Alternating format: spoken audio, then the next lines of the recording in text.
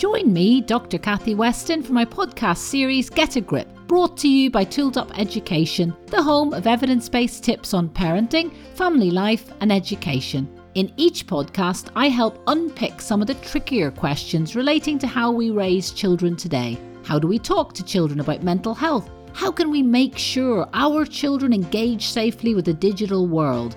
Whose responsibility is the mental health education of our children, teachers or parents?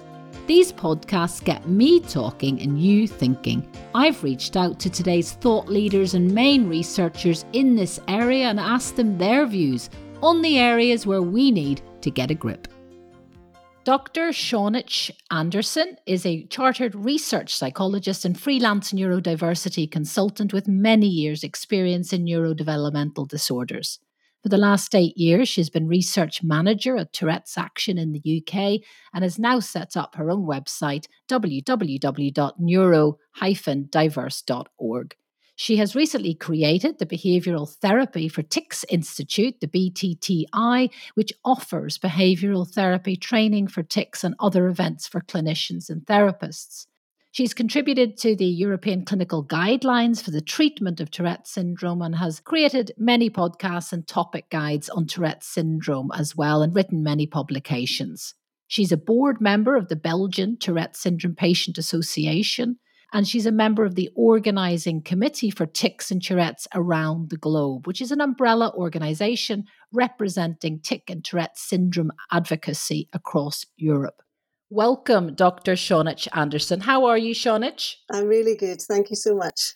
Well, thank you so much for being here. I'm very excited about this interview, and to place it in context, I know you're a neurodiversity consultant, and over the course of the pandemic, I'm sure you have been researching and talking to colleagues about how neurodiverse children in general have been responding to these extraordinary times. So can we just start by just hearing what you've been hearing and just listening to your reflections on the last year and just what's in your mind, what you're thinking about in terms of your own research at the moment? Thank you. Yes, what a lot of challenges that everybody has been facing. And I think in regards to all of our mental health, it's been a strain. I think it's gone, the pandemic with the different waves and lockdowns and security measures, etc., in all of the different countries, working from home and all of those pressures. And for some children and some people, home actually not being a safe place has led, as we know, to increases in mental health difficulties for so many. And I think in regards to the neurodiverse population, I think it's been mixed. It's been so varied in terms of sort of support shutting down or being much more difficult to access than usual. So perhaps people who have sort of respite care and sort of centres to go to and social support in that way, that just not being available to them. And then in regards to other groups of people, for example, I'm very interested in tics and tic disorders and things like that. And hearing from parents and adults who also have Tourette syndrome, the massive increases in tics that they've been experiencing during this year, really sort of off the scale in terms of the severity and frequency that they've experienced. And we're really feeling that this is very much related to stress and anxiety. We know that tics and anxiety are so sort of interrelated. And of course, for people, we'll talk a lot more about tics, I'm sure, today, but one of the aspects of tics is that they're quite suggestible. So, for example, if you have a coughing tic or something that is sort of a bit socially unacceptable during COVID, it's been exceptionally difficult for those people. You can imagine travelling on public transport, for example, and having sniffing or coughing tics is, the stigma around that is so much more. And luckily, there's been good reactions from patient associations producing sort of special cards, information cards for people with tics to give to others on public transport or in public spaces so that they can explain, I don't have COVID. These are actually tics and I can't help them. It's just something that happens. So the patient associations have had to respond, obviously, to that, which is great. They've themselves, of course, as all the charities have experienced, a very difficult time. I think from hearing from patients and families, it's been also, in some cases, some children have enjoyed staying at home, and actually some of the stresses have been removed, although their sort of timetable, their day-to-day living has changed. They've got into a rhythm, and actually, especially for children with tics, they don't have to go on the bus and on public transport and have that immense stress before they even get to school. And also being at school, quite often with the social stigma, etc., around tics, the schools being closed has meant that they actually don't have to be in that environment that they find so stressful. So although there's been a big increase in tics and stress, for some we hear that actually it's been an interesting time and a time perhaps of removal of some stressors in their lives. And you can also easily understand why it's so tempting for a parent or carer or even teachers to allow a child who's more comfortable to be at home doing their online.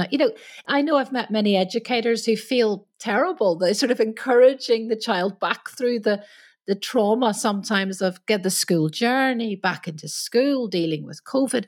And I think people have felt a real tension there, It's important to encourage children to go to school, but equally, that's why we've seen rising homeschooling rates, I'm sure. And I think that also it has led to more evidence or more reason to flexible school timetables, for example, and flexible schooling. We've had to be flexible during the pandemic, and actually for some of the children that has worked better in those cases. So maybe we can sort of carry on some of the things that we've learned during this period also into their schooling. So those are some COVID keeps, as I like to refer to them, that perhaps schools can introduce a little bit more flexibility for particular children. It's definitely for their benefit, because they can still learn, they can still get the work done. It just needs to be done in a slightly different format, and that's to everybody's advantage. Now, the reason for this interview is, I'm obviously a researcher who tries to stay in touch with what's going on in the research community, but even in the press, the volume and explosion of tics was noted, many months ago, particularly in teenage girls. And I think what I ascertained from those press reports is people weren't really sure what was going on. And I think traditionally people associate tics with Tourette's syndrome. That's the kind of the basic, knowledge level. But this seems to be, I'm hearing from parents all the time now who they've no family history of any of those of neurodiversity. They didn't know their child was anxious at all. And suddenly they're noticing these little tics that seem to have slipped into family life. And I think that's where we are, that suddenly tics are a talking point, not just for the neurodiverse population. So can we talk a little bit about, your response to that and where we are with it? No, I think they're again, this is such a diverse group of people. It's very difficult to make generalizations, but I think what's been happening, so we've got tics in childhood anyway. So these are tics, they're vocal sounds, sniffing, coughing, maybe whistling, grunting, etc. And those are simple vocal tics. And then you can have complex vocal tics. That's where words or phrases are perhaps said. And that's where, for Tourette's syndrome, for example, a lot of people think, Tourette's syndrome is swearing. But of course, actually, when you have a look at the information, only about 10 to 15% of people with Tourette's syndrome swear and have that coprolalia tic. And then we have the other kinds of tics, which are movement tics or motor tics. And these can be small, they can be blinking, they can be nose scrunching, they often start around the face. And then you can have larger motor tics, so involving any part of the body, the hands, the arms, the legs, the feet as well. So there's lots of different types of tics, and tics are almost part of childhood. You will see lots of tics when you know what to look for, and they will come and go in childhood, and they will often just sort of disappear. If they go on for a longer period of time or they're causing the child great difficulty, at that point, we would probably say, it would be good to get some advice from a healthcare professional. And then if they are particularly troublesome, you may end up with a diagnosis of a tic disorder. And there are different ones. There's transient tic disorders, which come and go. There's chronic tic disorder. And then there's Tourette's syndrome. And for Tourette's syndrome in particular, you would need to have both motor and vocal tics for over a period of a year. So you would get that diagnosis. So I think what's been happening during the pandemic is that those people that had tics already, maybe quite mild tics, have found that their tics have become much worse during the pandemic. We think that's related to anxiety. Those other people who ticks may have gone unnoticed, very mild ticks, just, it's just John's little habits or something like that. And they will have increased greatly too. And then you're right, there's this other group of young, mostly adolescent girls who have been coming to clinics. And a few research papers have started to come out describing this group of patients with explosions of ticks. Now, I think we do want to be careful in our language because, it has made headlines, as you've said. It's been in quite a few newspapers about, ticks being contagious or an explosion of ticks. And I'm not trying to belittle. It's very frightening. And people are obviously having symptoms and having these, conditions, and they need to seek help, and we're here to support them. But I think we want to be careful and try and have an air of calm. You want to look at the research evidence, etc., as to what's going on and to support these patients and their families. Now, one of the things that seems to be quite clear from the research is that boys are typically 4 times more likely to develop a tic than girls. I think that was already quite well established. Can you tell us a little bit more about that and potentially, have people explored why that's the case? Because obviously now the attention has turned, for example, to adolescent girls and the onset of tics. But let's just talk about the sort of, what's happening there and why that sort of figure has emerged. Yes, for tic disorders like Tourette syndrome, there's a 4-to-1, a 3-to-1 ratio where boys are more likely. And I think when we look at other neurodiverse conditions, so maybe ADHD and OCD and maybe behavior issues and things like that, it's quite commonly that there is this skew in terms of gender. I'm not entirely sure if we know the real reason behind that, but all of these things, all of these conditions have a genetic component to it. It's not things that people are doing during childhood or adolescence or anything like that. And there's really a genetic component there. So there's a predisposition to having tics. And it may be that parents and child turn up at clinic and sort of say, there's no family history of tics at all. But mum or dad actually might be exhibiting a few tics themselves in the session. They might have a very light kind of blinking tic. That's one of the most common, or a sniffing tic, something like that. It's quite difficult to identify them, isn't it? Because when you start looking for them, you think, wait a minute, you start thinking about family members who've always had one and you've never really paid attention to it or mentioned it. Absolutely, absolutely. And I think there's a lot of education that we need to do around tics. I used to sort of talk mostly about Tourette syndrome, but actually when we think about the tics that come and go in childhood, the transient tic disorder, the chronic tic disorder, and Tourette syndrome, we lump all of those things together that all have tics as a common feature. And actually, that means there are a lot of tics. And in fact, we researchers believe now that tic disorders have the same prevalence as autism at 1%. So that's 1 in every school child. And when I tell people that, quite often they're a bit shocked. The same prevalence as autism, but we have much more understanding of autism. There's much more kind of public awareness of autism than previously. A lot of work has been done. So school teachers will have had children with Tourette syndrome and definitely tics within their classes coming through. And we'll talk about the management of tics shortly, but there seems to be an established relationship between anxiety and tics. Yet recently I've been contacted by lots of parents saying there is no obvious sign of anxiety in their child, but the tic has surfaced, if you like. So what do we know about that relationship between tics and anxiety? Is it always the case that a child with a tic will be have underlying anxiety? I don't think we can say always. I mean, I think there's a common saying, if you've met one person with Tourette syndrome, you've met one person with Tourette syndrome. And I think the same is for tics as well. I mean, it may be that there are perhaps some undiagnosed co-occurring conditions going on that haven't been problematic up until now. They haven't reached a threshold where there would be a diagnosis, perhaps. But anxiety might be one. Also, perhaps autism spectrum disorders. We have a better understanding now that also girls are quite often perhaps more difficult to diagnose, and perhaps late diagnosis comes later when they're actually adolescents. So it may be that there's some of those, but really in terms of what's been happening during COVID, there's sort of a lack. Just a couple of research papers have come out so far, and they're just really looking at some case studies of who's been coming to clinic and what kind of ticks have been sort of prevalent during COVID. But at the moment, we're sort of really lacking research. And that's something where we're behind in terms of where autism has a lot more money and awareness as a condition. Tics and Tourette's are quite far behind, I think. I think one of the interesting aspects of tics is that they can be helpful to children.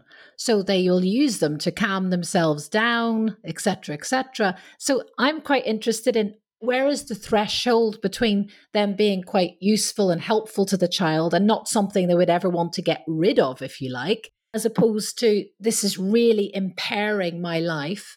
And I just wondered, at what point should the parent decide to sort of do something about the tics and the way in which they're presenting, if that makes sense? I mean, I haven't heard many people describe their tics as useful, to be honest, but I think there's lots of adults especially who are great role models for people who have tics, and they've gone on and had, really great quality of life. They've had social lives, they've got married, they've had jobs, and often jobs that people, the general public might not even think of. Hairdressers, barbers. There was a brain surgeon in America who had Tourette syndrome and tics. And it's almost a bit shocking to hear that somebody could have a career like that.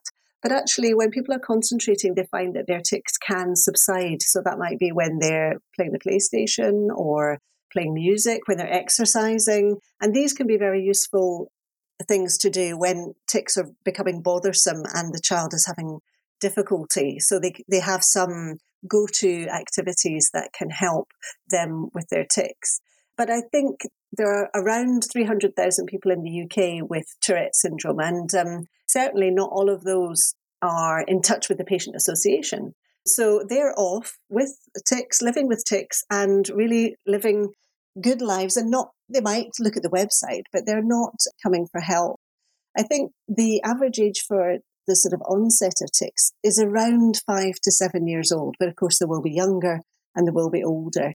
And what happens with tics as well is that they seem to sort of peak in intensity and frequency around the age of 11. And we can perhaps understand, why that might be. Again, it's maybe that time of transition from primary to high school. Hormones are coming in.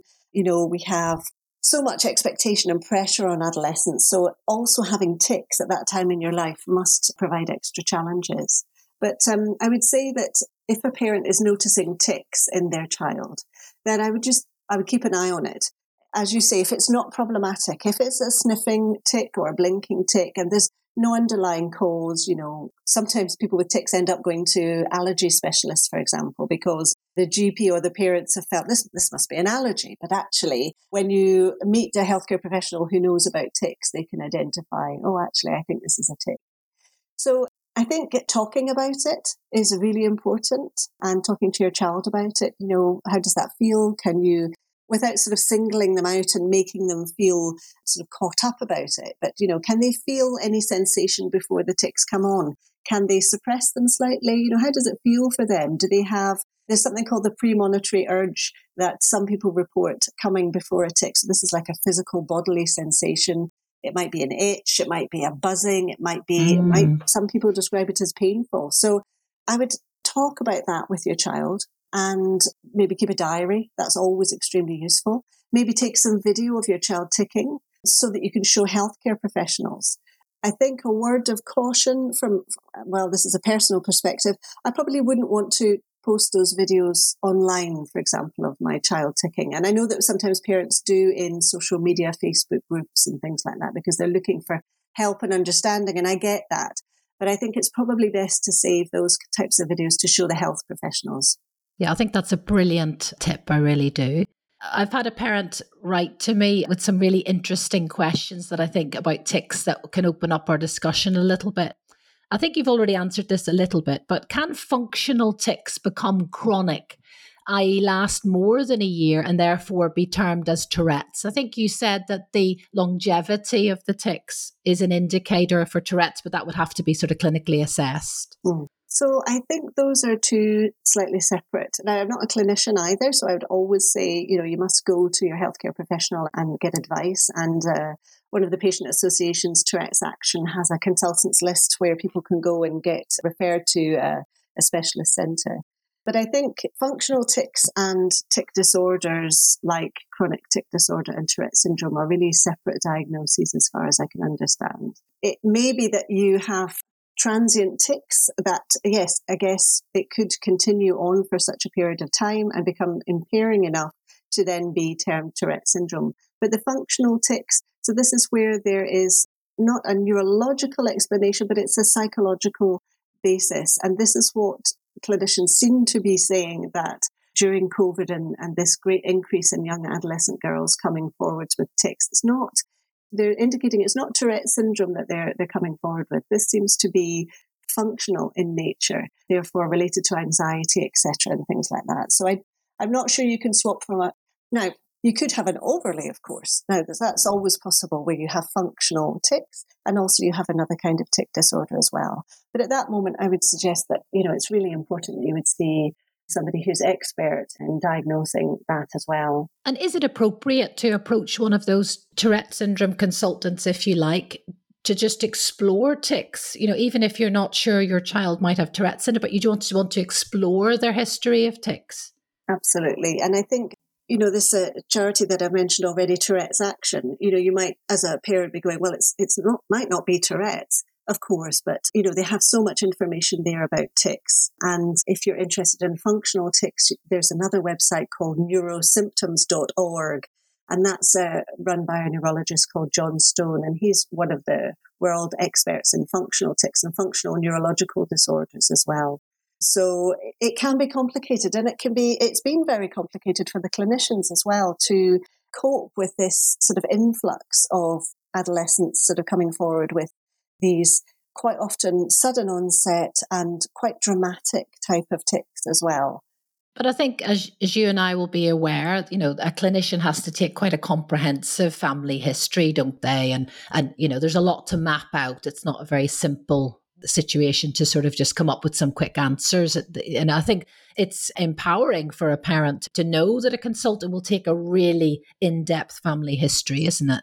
Oh yeah, no, absolutely. They need to talk about, in the case of these adolescents in the last year, talk about when onset was and what's happening. And this is something else that parents can look at in terms of any kind of tic. What's sort of happening just before the tic comes on? Are the tics happening in every situation? Or is it just in perhaps a difficult time like transitioning or leaving to go to school or, in certain situations? So that will definitely be spoken about during any kind of consultation meeting, and a family history taken as well. And they'll be asked about the premonitory urge. And this is something that seems to be missing in these sudden onset cases, that they're unable to suppress any of these tics very well, whereas we know that people with tic disorders can sometimes have some control and some suppression of their tics, as it's called. Yeah, so the sort of warning of the tic coming on seems to be missing in some of those cases. Yes, and these functional type of tics that have been appearing in adolescents as well. So there are some clinical indicators and questions that can be useful for clinicians to be asking around tics and around what's happening. One of the lovely tips that you've just mentioned, I want to return to it because it's something, I think it's a researcher tip to keep a diary. I always say to families, keep a diary about their sleeping pattern, their eating pattern, the triggers in family life, the time of day when you see any sort of issue. It could be a behavioral issue or it could be an anxiety attack, because you can present that data, if you like, to the clinician. And then it's such a fruitful place to start with any consultation, isn't it? Absolutely. And you're going there kind of armed with evidence. And there are websites like Tourette's Action that have, pamphlets, etc., that you can take, that you can read and you can take to the GP, and, this referral list, as I said. But you may also, one of the sort of slightly complicating factors with tics and tic disorders is that everybody sort of starts off at the GP, of course, perhaps, or maybe school has indicated that they've noticed some tics happening and they might be speaking to the parents. But we sort of start off at the GP. And then depending on where you are in the country, there's a kind of a variability in the clinical pathways that are around.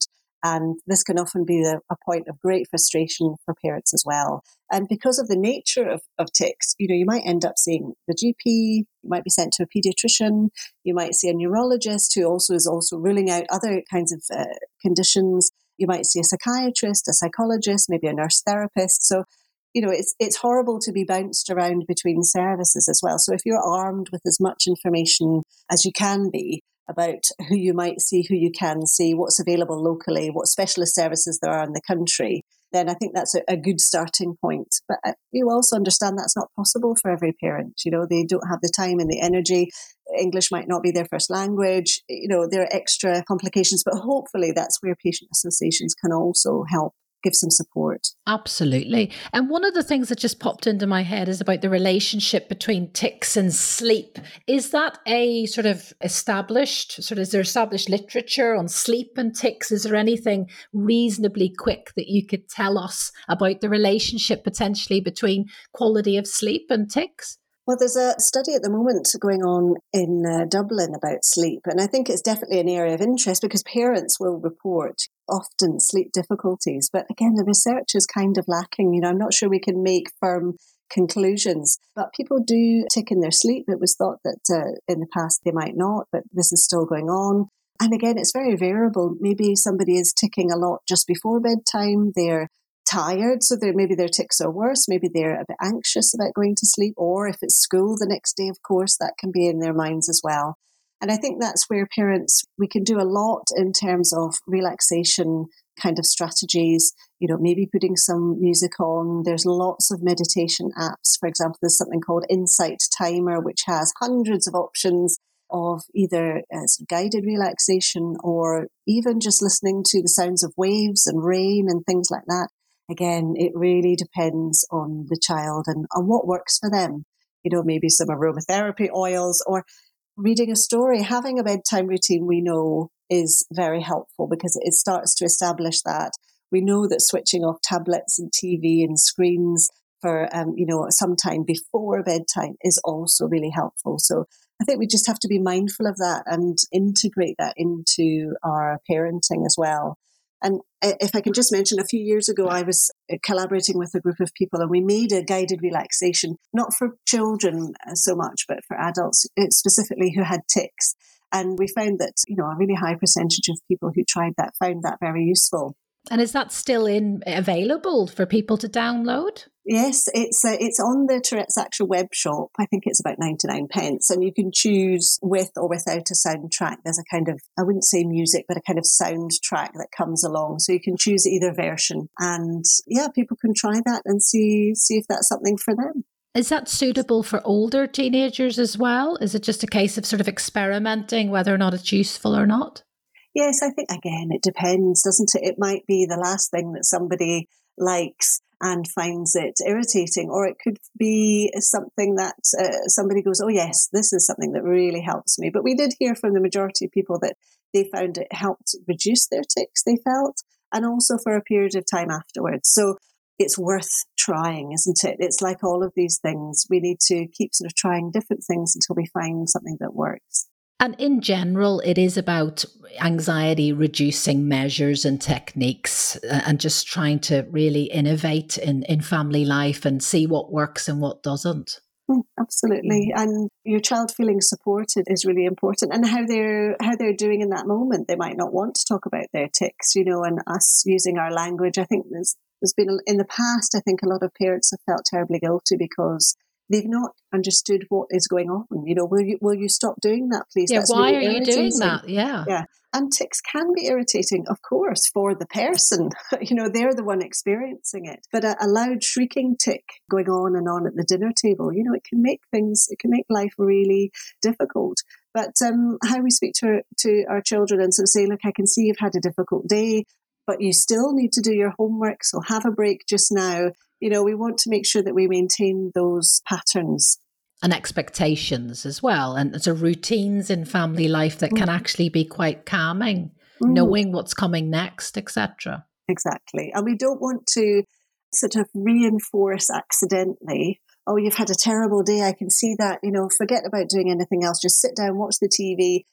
Actually, in a way, are we slightly reinforcing just kind of completely giving up on the situation? No, have a relaxation, have something to eat, and then we'll try your homework later on, so that life is still going on where driving through those challenges without letting them get the better of us. And that's often what we see in the role models of these people who have had tic disorders their whole lives. And that's what they've found, the resilience within themselves. And they've got good support around them as well. And that's something that we could show to young people, newly diagnosed people, to say, your life is not over. Yes, you've got tics. It's going to be challenging, but look at these people. They've got through and they're living with this. And a lot of people say they wouldn't get rid of their tics if given the choice. So, it's an interesting perspective. It might not be something we assume. Additional thing that I've been thinking about is a particular parent asked me about the longevity of tic attacks and wanted to, in this particular case, they were quite lengthy, 45 minutes, the child's unable to speak, roll their eyes, feel as if they have sort of dissociation they're out of their body, if you like, they feel like that. And I just wondered quite clearly, a clinician can respond to that as well, but in terms of the longevity of tic attacks, is there anything interesting that we should be highlighting there? I think people don't associate tics with sort of a longer attack. And it also made me think about how difficult it must be for a parent to differentiate between a panic attack and a tic attack, if you like. I mean, I think my assumption is that they're both quite related in a way. It's almost like a spiral of anxiety that has sort of got out of control. But yes, you're absolutely right. I mean, we can talk here about sort of general advice and, suggestions, but really it's important that they do see a healthcare professional. But these are tics that can, yes, as you see, it's a really intense bout of tics and the person can be, completely unable to get off the floor or do anything at that moment. And quite often they may be confused for epileptic fits and the person ends up in casualty, etc. What about diversity of tic? Is it common for a person to sort of stick to one type of tic, or is it more common for lots of different tics to emerge? This is a really, really important thing about tics is that they wax and wane. So they come and they go. So you might find periods where the tics are really not too problematic at all, and then other times where they're much worse. And it might be related to all sorts of things going on in their lives. But it can be associated with positive excitement as well. So you might find a child gets, many more tics around birthdays, Christmas, holidays, visiting Disneyland, etc. And that's, there's nothing to be done about that. That's just, we have to accept that that's obviously going to be part of it as well. I suppose it's the same kind of emotional arousal. It's excitement, adrenaline is flowing. It's quite interesting. I'd never thought about that. That's fascinating. And again, it's something families can think about when they're trying to put these tics in context. Yes, and, a particularly ticky day doesn't mean it's a bad day. It's just what it is. But I think where there's pain associated with tics, that's definitely where you want to be going, right, we'd like to go and see the healthcare professional, the doctor, and get something put in place. And there's not that many treatments that can be offered. There are some medications, and obviously we perhaps not always comfortable putting our children on medication. But there are also behavioural therapies as well, where you can access a therapist who's trained in behavioural therapy for tics, and they can help people control and manage their tics. So they might give them different strategies. There's sort of different types of therapies where they either sit with the premonitory urge and it's rising and it's getting worse, and then they'll try and do that for longer and longer periods in the therapy session. And then they'll try and do that in the outside world, etc. It's exposure and response prevention. And then the other type of therapy is where they may do a competing response. So instead of sort of throwing their arm up in the air, they might sort of quite purposefully put their hand on their hip and apply pressure so that they don't make that large movement. So there are these different ways, different strategies of control and management. And I think that's quite attractive to parents as well, that there is this therapy that they can sort of call on and the person can use. There are times where people just don't really want to tic, whether you're in the cinema or an exam hall, and people are probably already using some of those strategies themselves, on public transport, etc. But behavioural therapy is a great tool to have.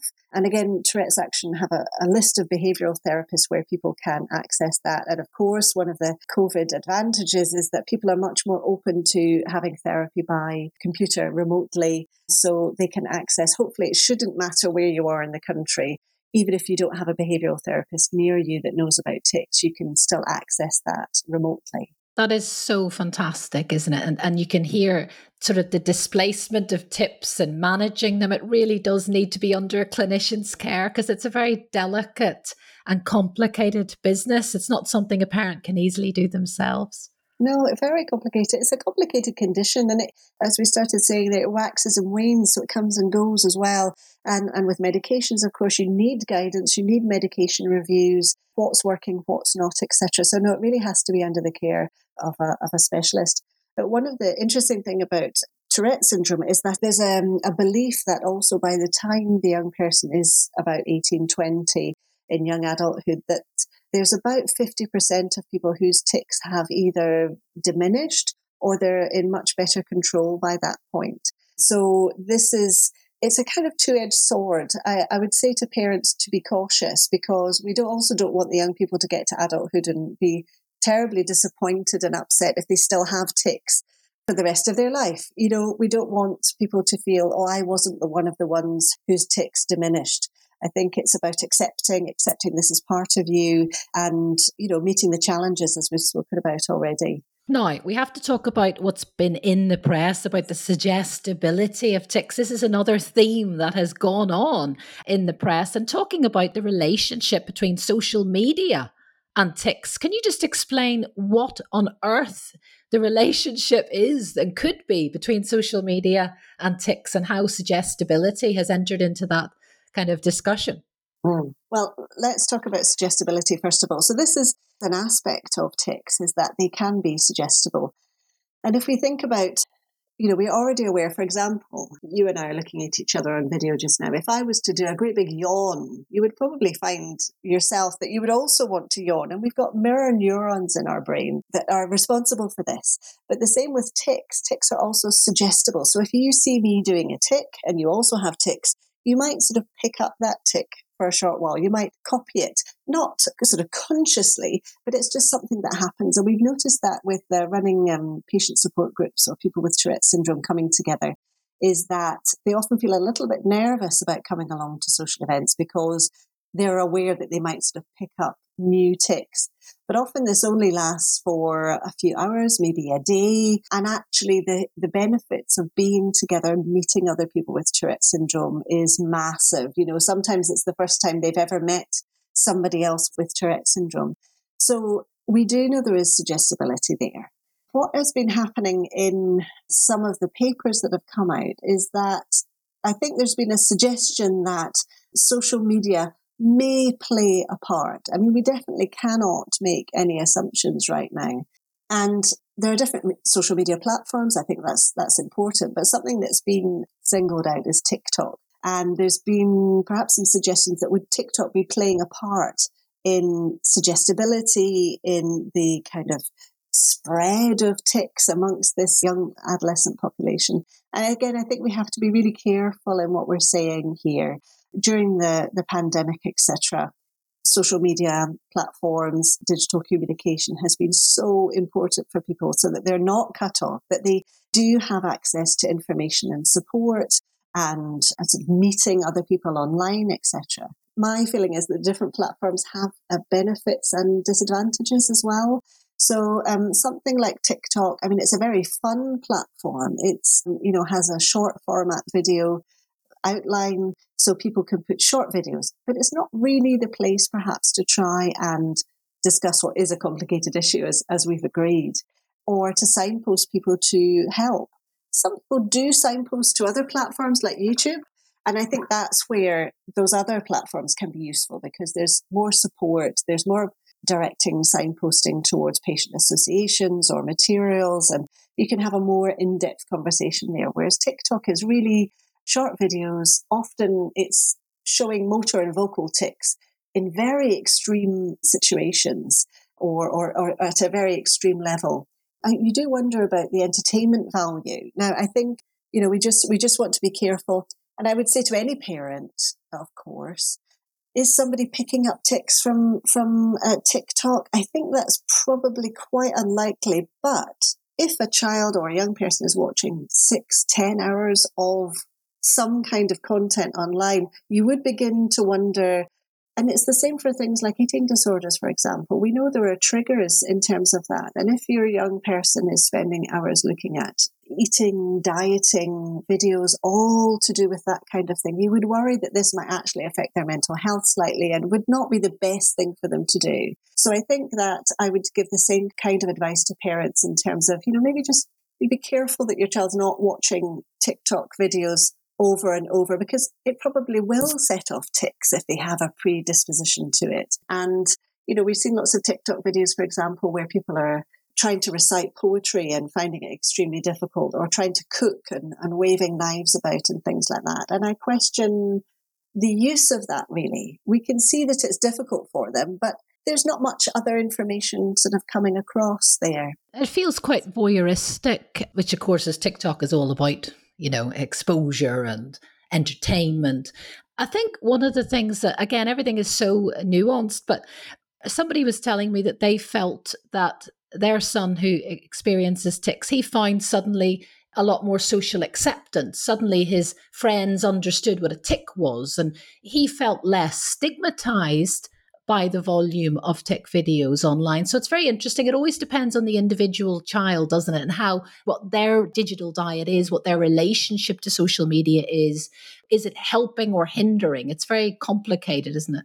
I think those are really important aspects. And the quantity that people are consuming and the quality as well is really important. But no, you and I are adults. We're not. It's a very young age group that's looking at TikTok. So we need to also look at some of those aspects of what they are getting from it. This social acceptance. And actually, we know there are more and more kind of very well-known celebrities coming forward saying that they have Tourette syndrome. So there's Billie Eilish and Seth Rogen. There's Casper Lee in the UK. So I think acceptance is great, but we know from hearing and talking to people with Tourette syndrome, it's not just about these vocal and motor tics that are being displayed on TikTok. It's actually sometimes the problems are much more around the ADHD or the OCD or, the hidden tics that we don't sort of think about. There's lots of stomach clenching tics or toe clenching tics and that's very difficult to try and get across on something that's a fun platform like TikTok and maybe just not appropriate. Absolutely. Now, in terms of how teachers can best support young people with tics in the classroom, I do feel sorry for teachers because they're constant, they're at the front line and they're expected to pick up on everything and support children in multiple and holistic ways. But if you had the opportunity to address the classroom teacher or the head of pastoral care in a school, again, you'd probably signpost them to many of the fabulous resources that you've already listed in some of those charities. But they've got 30 children in the class and they can see a child struggling potentially. Are there pre-existing plans of support that an educator could use to help that child cope better with sort of academic anxiety or pressure in school or managing the classroom environment? What would your advice be? I think the great thing is that teachers now are better informed about special educational needs than before. And so I would say that tics, again, just being educated about what tics are. I think one of the issues that schools and teachers have is that they may misunderstand tics for bad behavior. And this can be true in the case where maybe it's a really large school or it's a member of staff that doesn't know the child. And understanding that actually Tourette syndrome, for example, doesn't affect somebody's intelligence. They have a normal IQ ability, for example. But misconstruing, for example, an eye-rolling tic, that's a very common tic. But of course, eye-rolling can look as though it's behavior. Oh, that child is, behaving badly. So it's always really important to discuss with the child out of the classroom, have a session on their own, perhaps with the parents, whatever they feel comfortable with, to really individualize something for them so that you can understand what it's like for them. Because again, we can't really apply a general plan. You need to find out what the child is having most difficulty with, really, and how they want the teacher to behave about the tics also in the classroom as well. We really want to discourage, punishment for tics and And making sure the young person is part and parcel of that plan. What can I do to help you is a great question for an educator or a parent to ask a young person. Absolutely. There are Tourette's Action, again, they have an education manager who can liaise with schools, for example. Tourette's Action have produced PowerPoint videos that either can be presented to maybe a group of staff or a class or a year group. Sometimes the young people themselves have actually got up and presented to their class. Again, that's a really individual choice, but the overall level of acceptance and understanding afterwards is usually much better. And I think, yes, in terms of other special educational needs, to look at difficulties, for example, the tics in the classroom, blinking tics, head moving tics, eye rolling tics, for example, that's going to make looking at whatever board is at the front difficult. It might be that if the child is trying to really control their tics, I don't really like using the word suppress, but we'll say control. If they're trying to control the tics in the classroom so that they don't stand out, that their peers are going, why are you making that noise? So if they're concentrating so hard on trying to control this, they may be missing instructions, lesson plans, whatever it is as well. And also handwriting. If you have, movements of your body, it's going to make handwriting difficult. Is there a way in which a school can assess the prevalence of tics in a particular year group? The teachers always ask me that question. Is there a quick screening tool? Is there something they should be asking on the point of transition to better recognise some of these conditions? Wow, that's a really interesting question.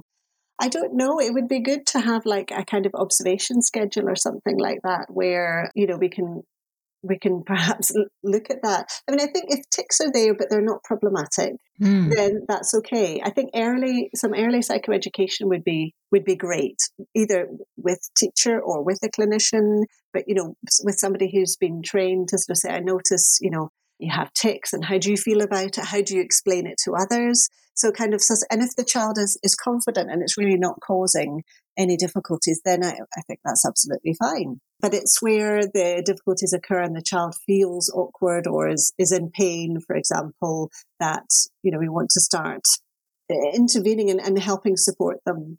I really like the idea of giving the SENCOs some sort of social scripts for managing those questions and also empowering the parent with some of those exploratory questions that feel they can have the confidence to ask about the tics. I think that's really important. No, absolutely. I mean, it's challenging in a class if you have a child with a loud vocal tic or something like that. It can be challenging. And also there are some non-socially inappropriate behaviours that come along with Tourette syndrome sometimes, where they may have complex vocal tics. So they'll say things out loud, so phrases, words, but they may actually pick up or say the kind of almost the worst thing that they could say. So if a replacement teacher comes in and they happen to be bald or they happen to be something, then in some cases, some young people with tics may, end up saying things and saying terms that are abusive, but absolutely not meaning it. But it's their brain and the way that it's working. And Sean, I know we've taken up a lot of your time. I just want to ask you about OCD and tics.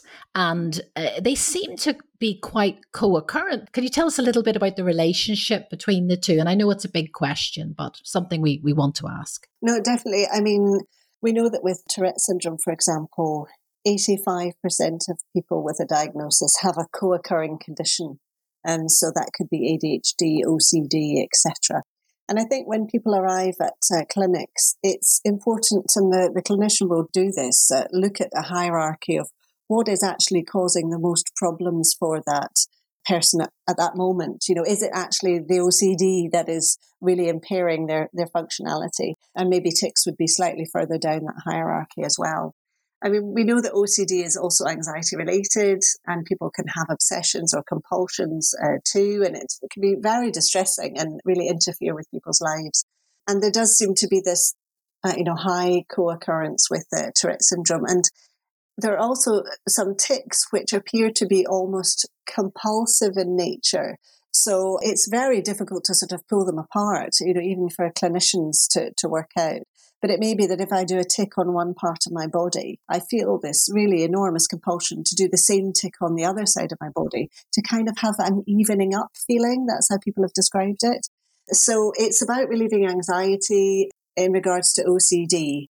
That's where the slight difference is in terms of tics as well. But it's important that people seek help for whatever they're experiencing. And again, OCD might be the most important and most urgently, it needs urgently treated more than the tics, for example. But usually when people have maybe started medication for OCD or ADHD, then that's the time when they're most receptive perhaps to behavioural therapy for their tics, because they've got more concentration, the anxiety is slightly lower, and that's when it can be sort of most useful in that journey that they're on. Well, you've mentioned so many fantastic charities and patient groups and resources this morning that I'm excited for parents that they can go and start their sort of research journey. And it really is, isn't it? It's a sort of there's lots to learn and know. And I think just knowing that there is a community out there of other families going through similar things is very encouraging. So thank you so much for spending time with us. And we look forward to working with you in the future as well, and keeping in touch with all the lovely work that you're doing. If people want to follow you on Twitter, would you like to tell us some of your links to your own work? Yes, sure. I mean, we can also add that in any kind of documentation. But my website is www.neuro, and then there's a dash, diverse.org. And you can get all of the details there. I'm on LinkedIn and Twitter, and I post quite regularly about research as well. And I'm really happy for people to get in touch. And I may signpost you somewhere else, but I have a kind of foot in quite a lot of different camps, in the clinical camp and the research camp and in the patient community. So I'm really happy for people to get in touch and to pass on information. Lovely. Well, thank you so much for joining us, and have a lovely summer, Shonaid. All the very best. It's been a delight to talk to you, Kathy. Thank you. And thanks for the work that you do. Thank you. Bye-bye. Bye. This Get a Grip podcast is brought to you by Tooled Up Education, the home of evidence-based tips on parenting, family life and education.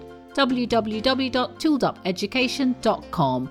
Parents and teachers in Tooled Up schools can also access notes accompanying each podcast, available to read and download from the Tooled Up site.